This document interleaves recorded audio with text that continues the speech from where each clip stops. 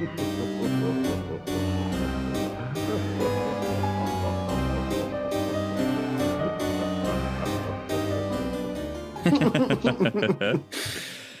right. Okay, cool. Ice cream. Sorry, my Discord died. Oh, well, good timing. I'm just now recording. Hello and welcome to Horrible Friends. We watch and talk about a lot of horrible movies and horror movies. I am Kyle. I am Mike. I'm Dan. And I'm Chris.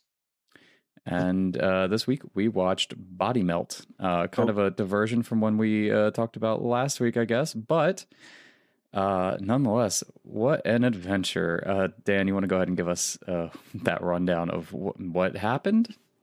Yeah, I'll definitely try. I also want to say Eric couldn't be here this week, but he should be back next week. Just little scheduling conflicts. But let's jump right into it. And we'll all shed a tear for him after the episode. So this movie starts, of course, as any great movie does, as Deathbed did, and as the greats before that, with a sex scene. No explanation as to why we're watching this sex scene, but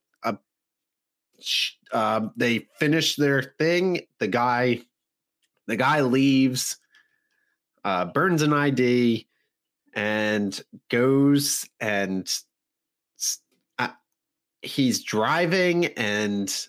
Dan, not to interrupt you, but I believe she injected him with something. She did, but it appeared that they were doing drugs, right? Yeah. So they were doing drugs. She explains that the first step of the drug... Or no, the guy explains the first step of the drug is hallucination. The second step is... What was the second step? Does anyone remember? Glandular. The second step is glandular. Glandular. And then the third step is... And we never learn about that because... I'm going to fast forward a little bit and say that he gets into a car wreck. And I'm going to fast forward a little bit because everything before this doesn't really make sense. There's a bunch of random things that happen, including being introduced to neighbors that we don't understand why they're there at the time. 7 Pebble Court.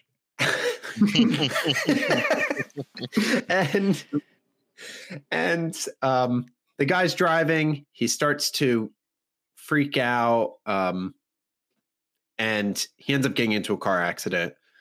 This is actually after the fact that he chugs a thing of dish detergent.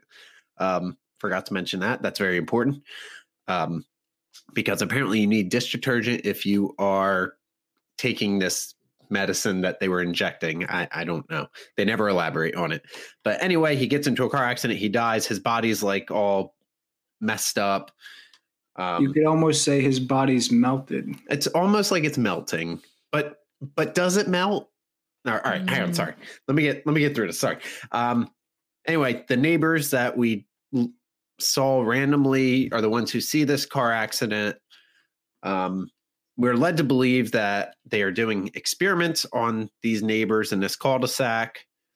What do we cut to after that? The two neighbors go on a road trip to go see women.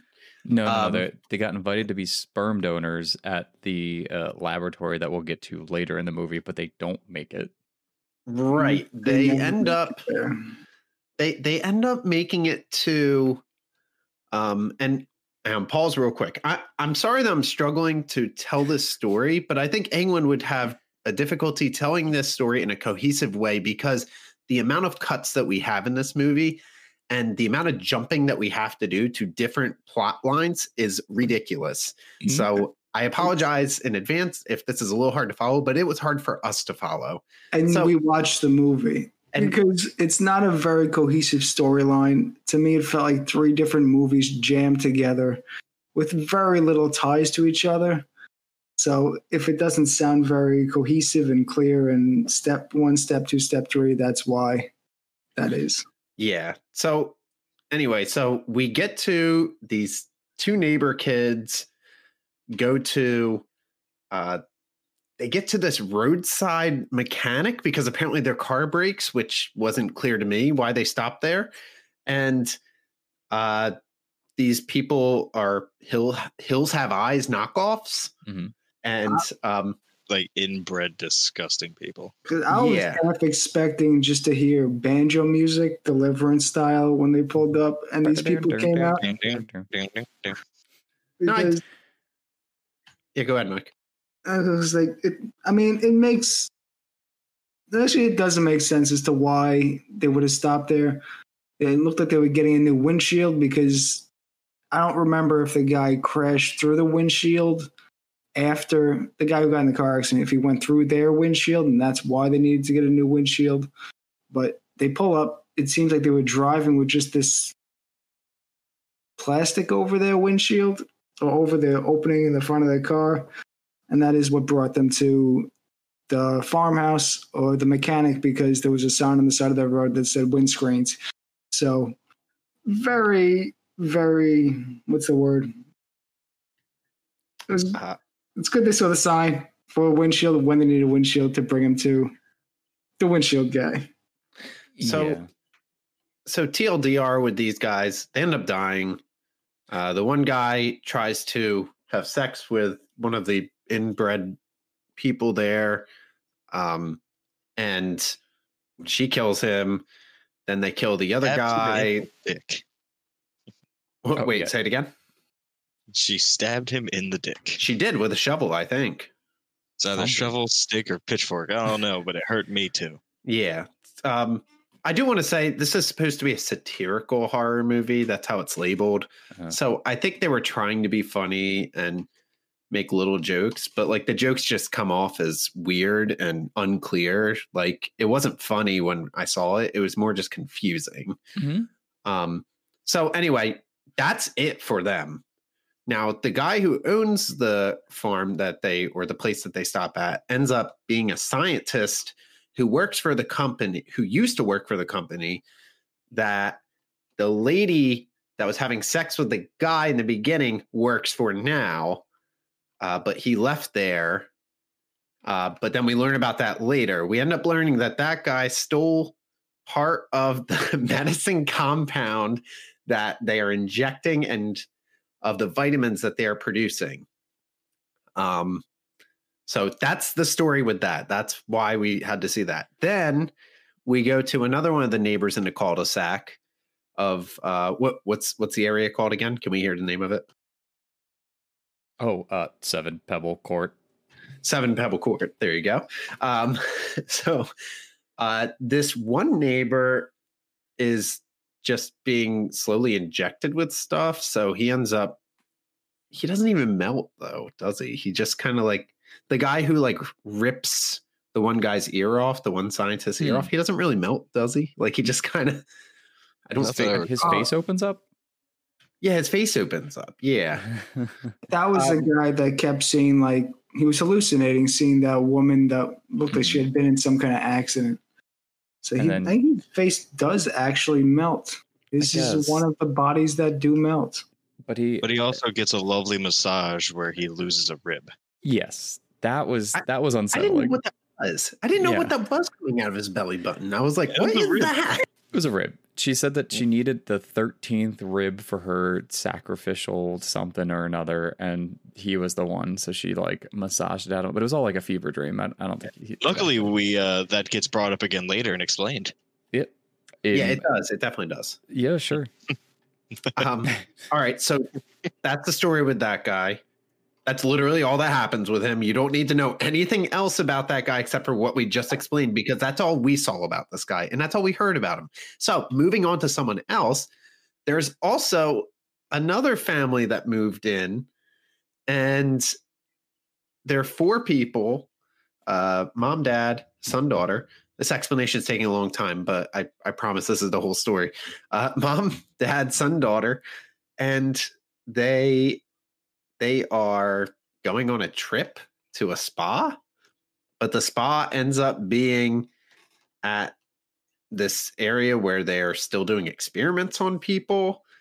And they've been giving the dad, the mom, and the kid brother like a bunch of vitamins and stuff that they have been injecting in people. And from what I understood, they put the compound that body melts people into the food. Mm-hmm. And that's why the daughter didn't get the body melt disease, because she didn't eat the food. Yeah, you got to watch out for that BMD, the body melt disease. It's really dangerous. Yeah, it's running rampant, man. So anyway, TLDR with them.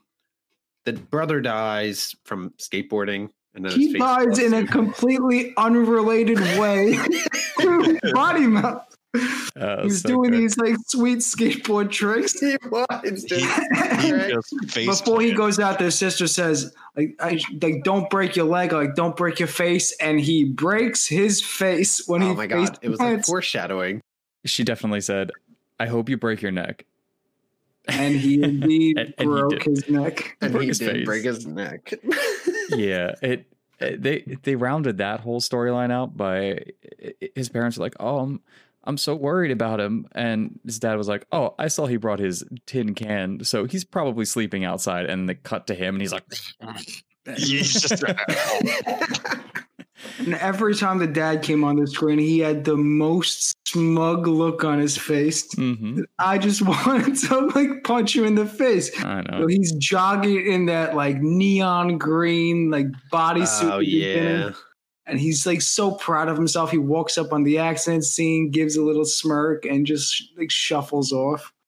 But Yeah. I hated him more than anybody else in this movie.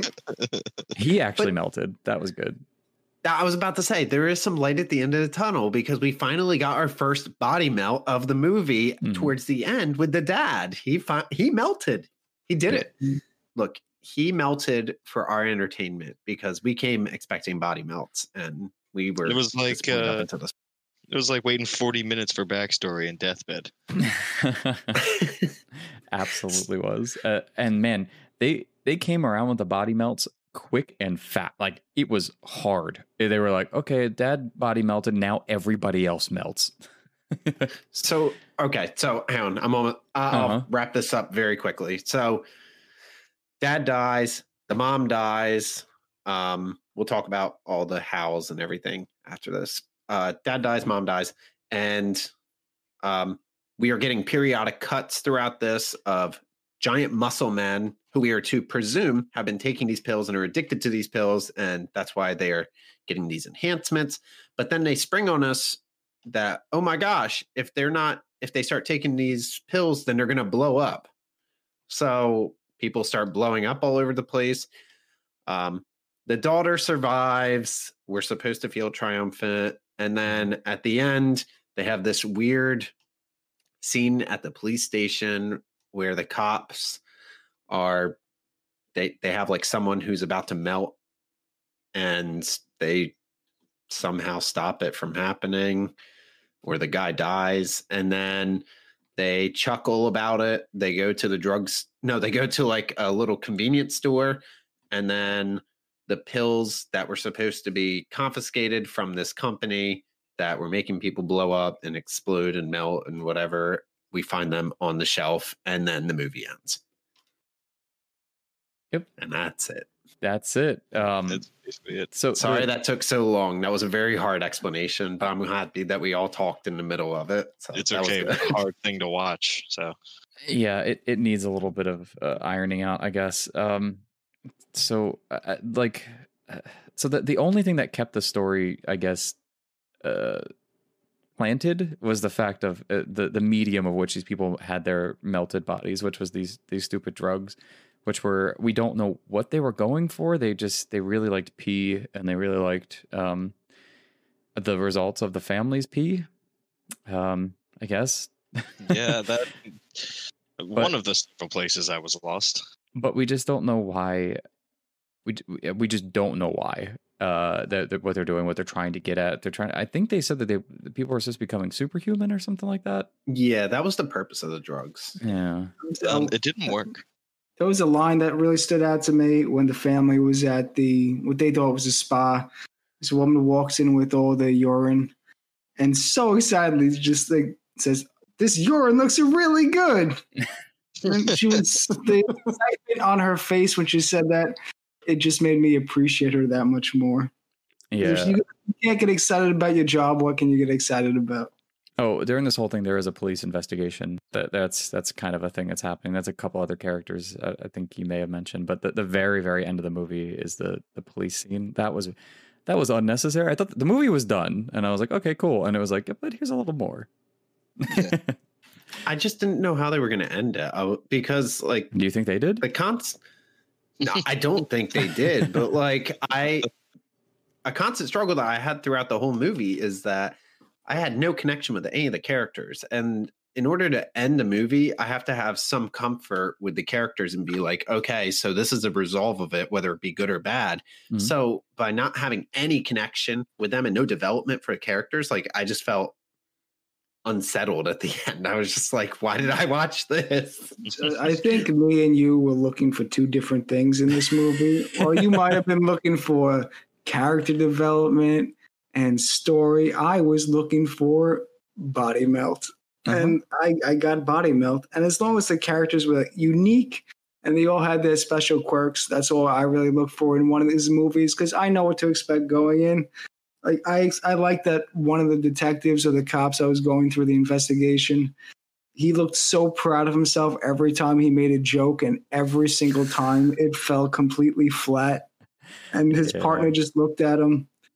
Got mad at him. And the guy in the beginning that they were investigating that got in the accident, the original guy you see leaving the facility, one of the cops said to his partner, at least we can get him for no seatbelt.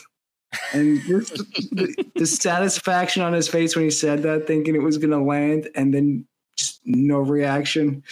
That was a very good moment to me. Yeah.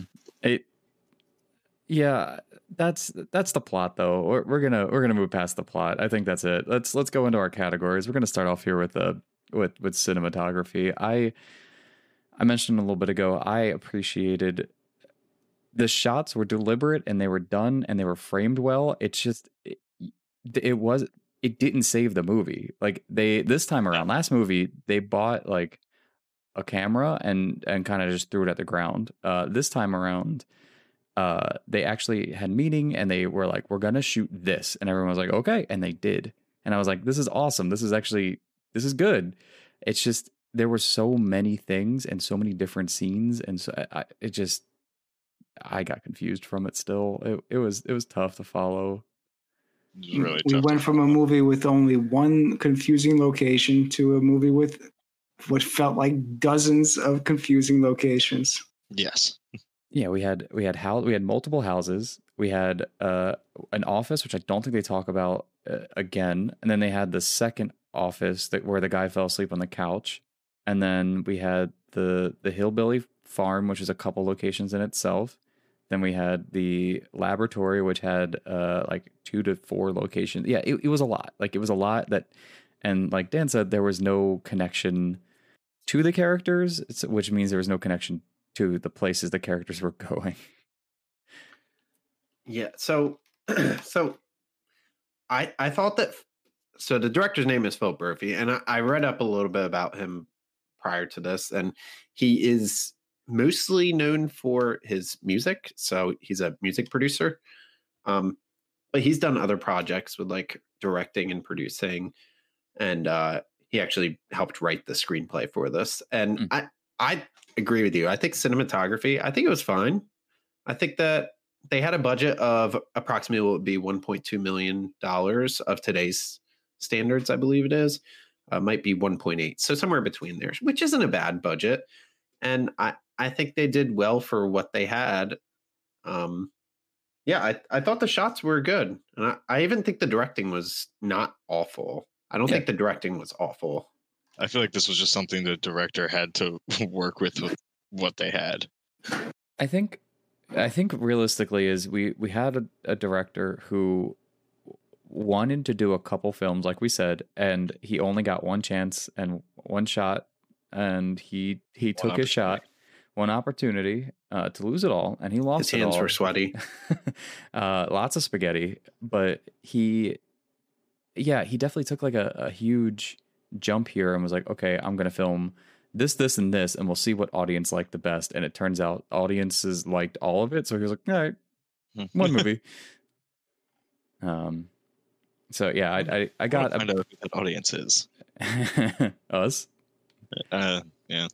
Yep. And I think it's important to note that they do label this as satirical, but like I think that that's completely lost, right? Like, yeah, I could see some of the satire in it. Like, it has a very we were talking about The Thing before we started this podcast. It has a very like that kind of feel to it at times to me, with like the monsters, and there's monsters in it apparently.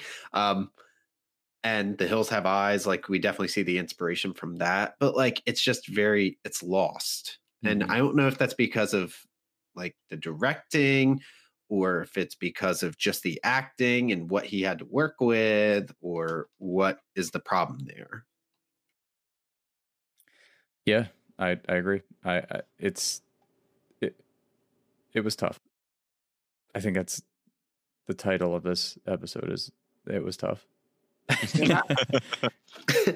I would agree with your sentiment that it was well, like I wouldn't say well, but it was directed well enough where if you take each scene individually, since they don't feel connected to each other, they do somewhat make cohesive sense taken alone. But once you string it all together, it feels like too jumbled, and you're watching 3 different movies. Mm-hmm. But I will say, moving into the next one, the acting, while the director had his choices, I think the acting was overall pretty well done. I think these guys did a pretty good job. The only question I had, and I guess it's more of a plot, was just why those guys, when they went to the farm, I actually kind of appreciated it on a weird level, but they were so excited just to jump in. I don't know if that was like what they were told to do or not, but they were like, get on the back of a truck and just do like donuts. And yeah, sure, I'll be happy and jump on that. And they did. They ran around and they ate like an adrenal gland of a kangaroo. Yeah, of a kangaroo. Okay. Let me ask you this: if you had car trouble, you're taking a road trip, you're in the back roads, you pull up to that farm, and these people come out of the house and they're going to fix your car. Do you join in on the antics, or do you get back in your car and you keep going? I don't know. I'm getting in the car and just going. I don't. It was so weird. It sat with me so wrong that like this guy's like trying to bone the guy's daughter. Okay. And did like, you? I had the same reaction too, because obviously this family is an inbred family. They have all kinds of issues. But then you look at the guy that's trying to get it in with the inbred girl. You mean Chris Moltisanti from The Sopranos? You looked like a low rent Chris Moltisanti from The Sopranos, full on scrawny, unibrow, Please, malnourished. If you don't listen to anything we say in this, please do yourself a favor and look up a side-by-side picture of this guy and Chris Moltisanti. I will. All I could think. I'm going to backtrack a little bit. This is a Australian film, so just throw that out there. Not that changes much, but like the accents were great, and the lingo, the dialogue. Let's go with dialogue here. I'm putting a special little segment in here. I love Australian slang. It is just the best, and it was just chock full of it. It really was. It really was. The ending of the movie, I think he said "fuck a duck," and I was like, yes. He was like, "Oh, fuck a duck." And on the topic of dialogue, this movie had so many quote-worthy moments. It really did. I want to go through everybody's favorite quote. My favorite quote was on the farm when the father caught the daughter with Chris Moltisanti in the barn. He started screaming at her, not that she was just having sex in general, just that she didn't keep it in the family, as he put it. So that was one of my favorite dialogue lines of the movie. My favorite was right at the beginning, which I never got over, and I think I didn't fully hear any other dialogue after this. It's where Chris Moltisanti, it's another Chris Moltisanti. Chris Moltisanti looks at his one neighbor and he calls him Elton John. And I think it was like a homophobic reference. And I was like, wait, is that an insult? Or I don't. It definitely was. Mad. This movie was the early 90s, and you can tell that by Chris Moltisanti's wonderful outfit that he's wearing, which is like a jumpsuit. It's a matching, like, flamboyant, multicolored jumpsuit. And then, calling somebody Elton John, I would imagine, was not a compliment. Real quick, and then I want to get to everyone else's favorite quote. Sorry, because we did mention the year. This was made in 93. You know what other amazing horror movies came out in 93? I want to give you two. One is Jason Goes to Hell. That's top tier. And the other is the infamous Leprechaun. Oh, God. The first Leprechaun was not bad. It's just like any kind of horror franchise. The more they make, the worse they get. Yeah, fair. This was a strong contenders that year. I don't know how this one didn't win more awards. I think mine was at the very beginning too, because I like you said, I kind of the rest of the movie felt like a fever dream. But the one I had was "Shut Up, Dirt Bitch." And that was very early on. It was the dad. It was the dad of the hillbilly talking to his inbred daughter. And she said something and he was like, "Shut up, dirt bitch." And I was like, yes. Honestly, mine was early on. This was the guy in the convenience store, and just mostly his pronunciation of fucking pill popper. He had to take another intake of breath just to finish the small syllable word of fuck. Yeah. And fuck a duck is a good one. At that part, right when he says fucking pill poppers, did anyone else notice that he drives away past the cop speeding and the cop goes to pull him over, but the cop does a complete 180 in its car? Just like they're facing the direction the car is already gonna like drive by. So all they had to do was just put their foot on the gas and start going, and instead they turn around 180 and then spun it back around again and then went after him. Yeah, that was I saw that too. I felt like, if I'm gonna try to defend it, I felt like what he was trying to do was he did a donut, and I think he wanted to like just show off his driving skills or something like that, because he did a full donut, but it was like right in front of the guy who was speeding. So they got back around him. They didn't need to do it, but they got back around him again and then started chasing him. So yeah, I don't get it. I don't know. I would say this movie takes a lot of liberties, and why did they do that? Like, even like small things that I noticed too, like when the guy in the beginning left the facility, he made a big point to setting his ID on fire and dropping it on the ground. Why do that? Why not just take it with you if you're trying to destroy evidence? Then you're going to prove a point and leave your burning ID on the ground. So that's on the same line as, why would the cop just want to whip a complete U-turn when he's facing the right direction to begin with? I think this movie just needed some sweet action shots. Yeah, I think that's what they wanted. They had the budget to have the stunt guy do a 360 in a crappy car. They went with it. I will say that we're going into the next part, which is going to fill up the rest of this podcast, I think, which is special effects.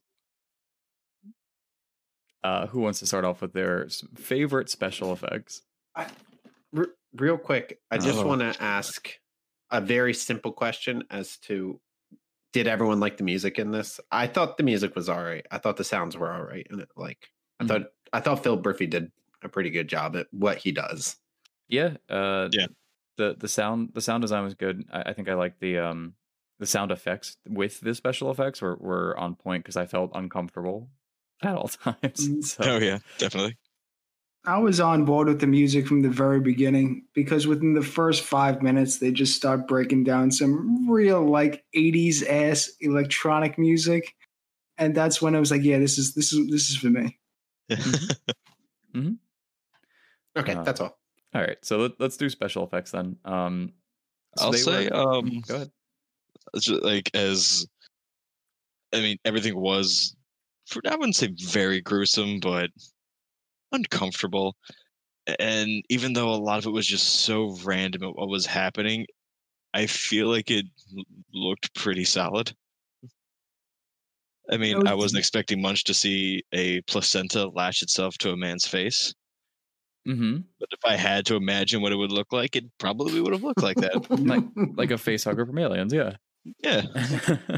There was a lot of like practical effects. Because going by the time period too, there wasn't much CGI at all. I don't think there was any CGI. Not really, I don't think, during that time.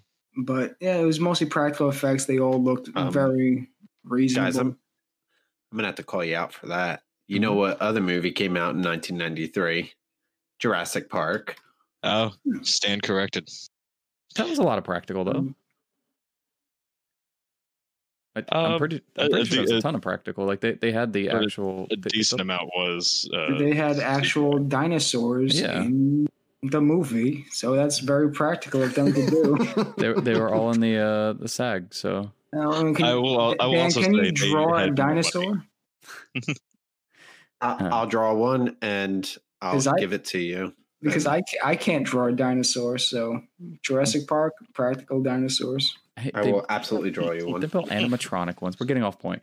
The special effects of this movie, yeah, I agree with you. They were unsettling, or whatever the word is. But yeah, I felt unsettled. They were, they were gory. They were gooey. A lot of goo. So much goo. Nose goo too. Yeah, a lot of nose goo. That was probably my favorite death. Was definitely that smug dad sneezing and then slipping on his own sneeze that he spat on the ground. That he hit his head and then melted. That was gross. The exploding erection, that was good. Not for him. No, not for him. Going back to those muscle guys, was I the only one that was taken back when they started talking? Voice? Oh my god! Yeah. Even with his voice. Yeah, these huge steroided up guys, and then he starts talking, and he sounds like Mickey Mouse. Where do you want me to put the stuff there? So I'm pretty sure I had heard about these guys before. They were like a thing. They were like a staple back in the 90s. I think there's some sort of specific twin of bodybuilders, but yeah, I couldn't get over their voice. I couldn't believe it was real. Because yeah, they were, you expected like Hans and Franz or whatever, like, hello, would you like me to pick this up and put it down? But instead you get, hey, what do you want me to do with the thing? Haha, I see you at the fight.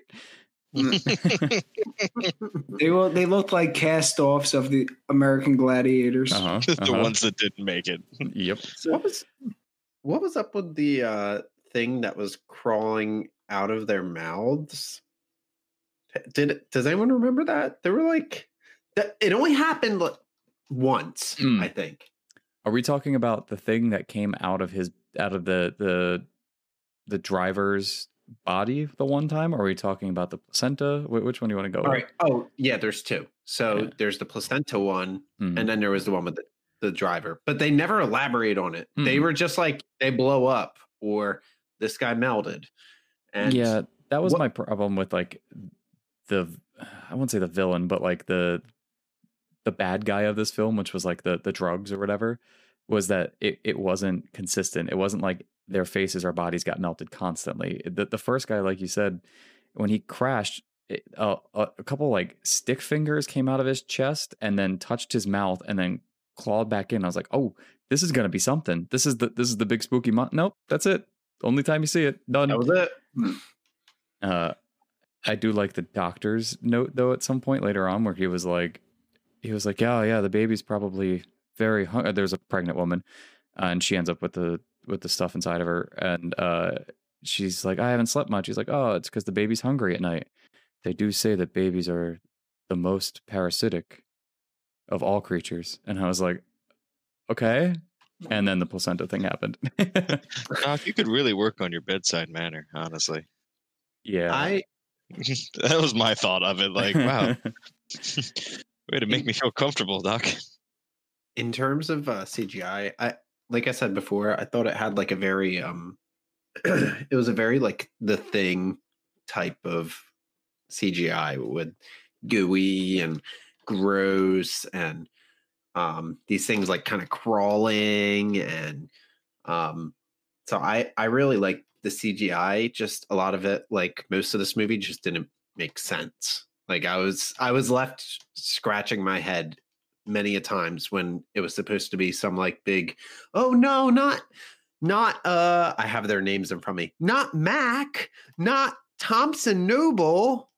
Oh no, not Angelica Noble. Like I'm just like I didn't even know their names until right now when I'm on the Wikipedia. So it's like I don't know. Like a lot of these things didn't make sense when it would happen, but the look of it was good. I just wish that there was more substance with it. And all those names you just read off, I don't know the face they go to. So that's I honestly a very didn't good even point remember by you. hearing any of the names. So the Noble family was the family that the boy, the skateboard boy, or sorry, not skateboard. He was inline skates. Yeah. Inline skate boy and that family. That was the Nobles. I remember that much. Anybody else?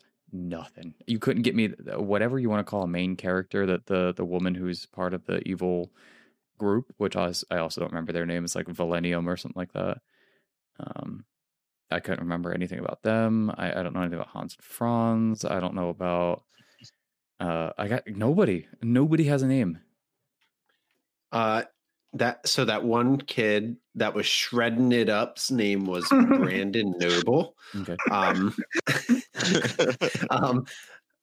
He did backflips. I just want to point this out. This kid was like tearing it up. Like he was genuinely tearing it up. Well, that special effect or that effect or whatever you want to call it was hilarious because you would see the kid's face, they'd pull away and it would be an obviously like full-grown adult doing awesome inline skate jobs.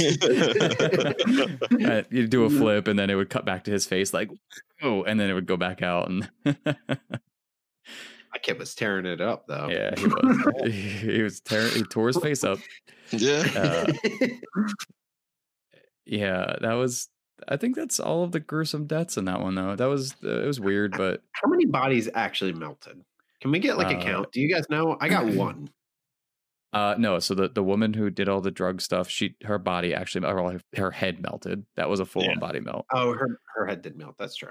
So it was all. I don't think there were any full on body melts. Nah, it was like appendage melt. Yeah, it was too much money. Oh, do we know do you know how much money was put in this film? Yeah, it's approximately $1.2 to $1.8 million of today's standard. As soon as you said 1 point something, I was like, that's too much. Is that going by today's standards? Yeah, that's today's standards. Yeah. Think about Deathbed. That was like, what did we say, like $30,000 or something crazy like that? It's $33,000 then, and it's actually like $100,000 now. That's like nothing. Right. So this was 10 times the budget of Deathbed. Which Deathbed felt like $50 in a long weekend. But you know what? As much as we like shit on Deathbed and how bad of a movie it was, I felt like that was way more cohesive than this movie. Yes, we complained about the cohesiveness of Deathbed and like it was like okay, but this is more like okay, roll it back. What? A baking powder? Excuse me. Yeah, it was something.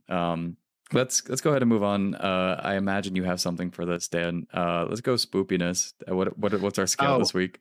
Yeah. So, how many totally tubular backflips would you give this on a scale of? Well, I think we only got 1.5. So, on a scale of 0 to 1.5, when he fell on his face, how many totally tubular backflips would you give this? Now, remember, this is for spoopiness.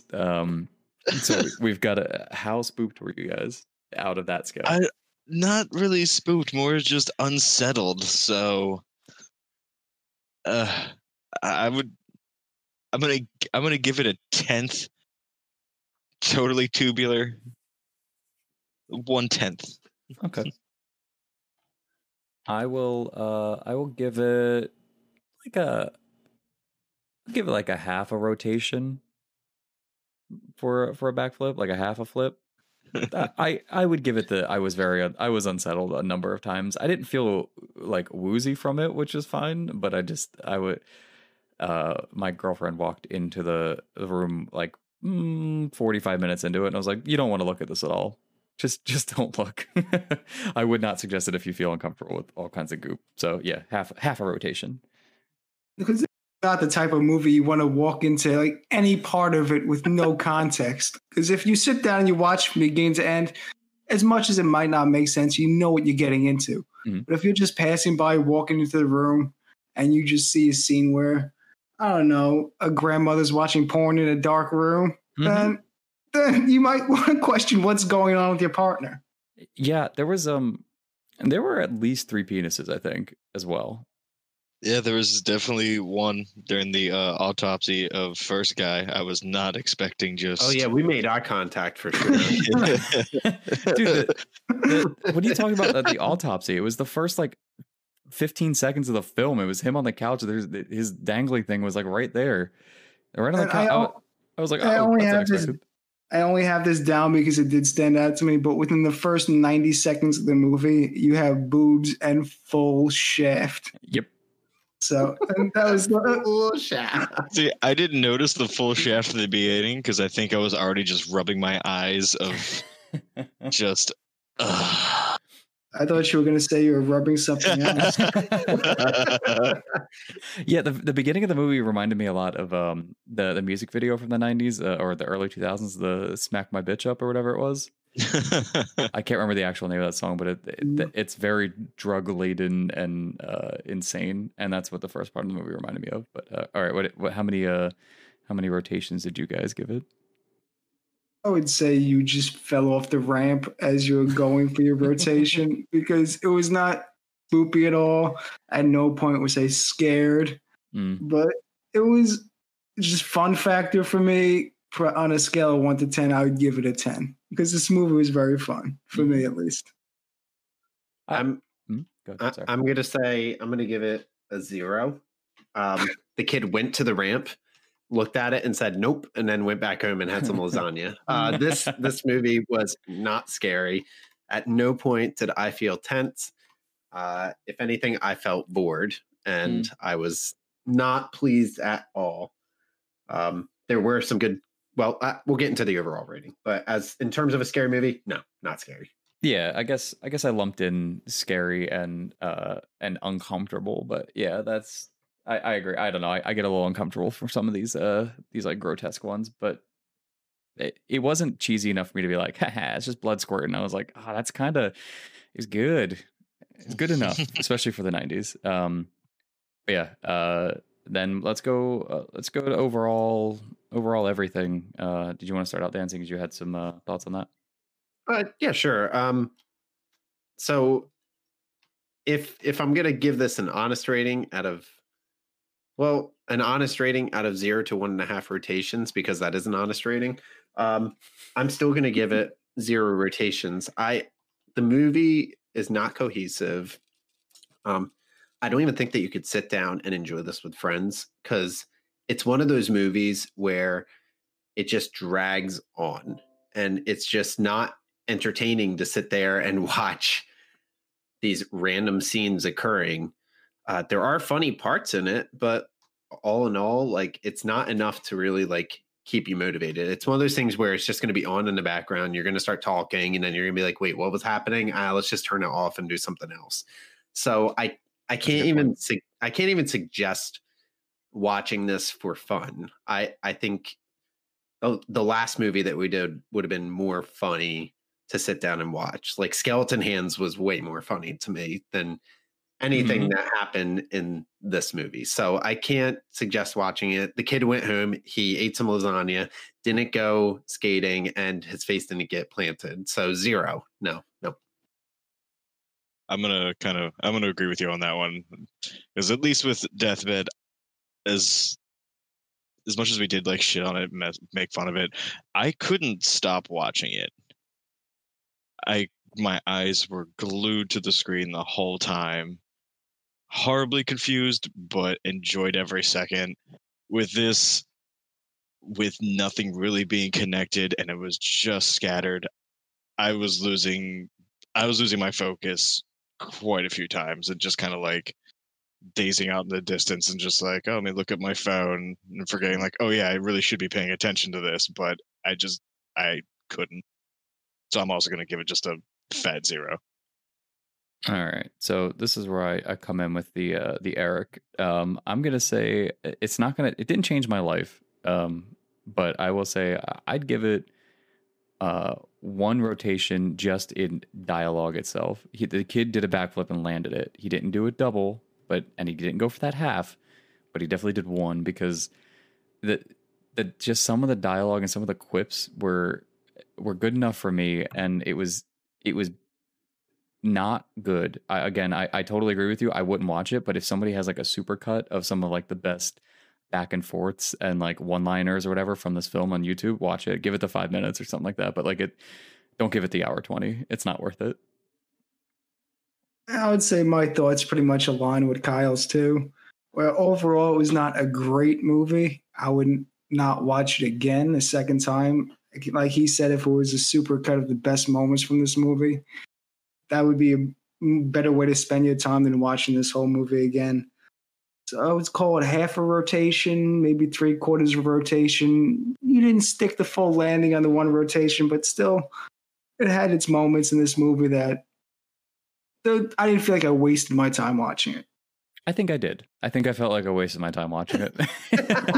But because like if I can have a super cut that is a 5-minute supercut of all the things, all of the melted faces or the dismembered body parts or the penises or like the quips or whatever, that still would be confusing, but I feel like it would make more sense than the hour and 20 that I put into this.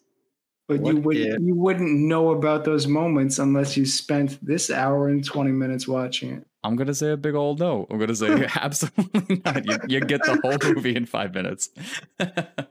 What if we take the movie and we cut it and make a new YouTube version of it, and we just put everything in order like we think it should be? We actually... I don't know what order you could put these scenes in that would make sense.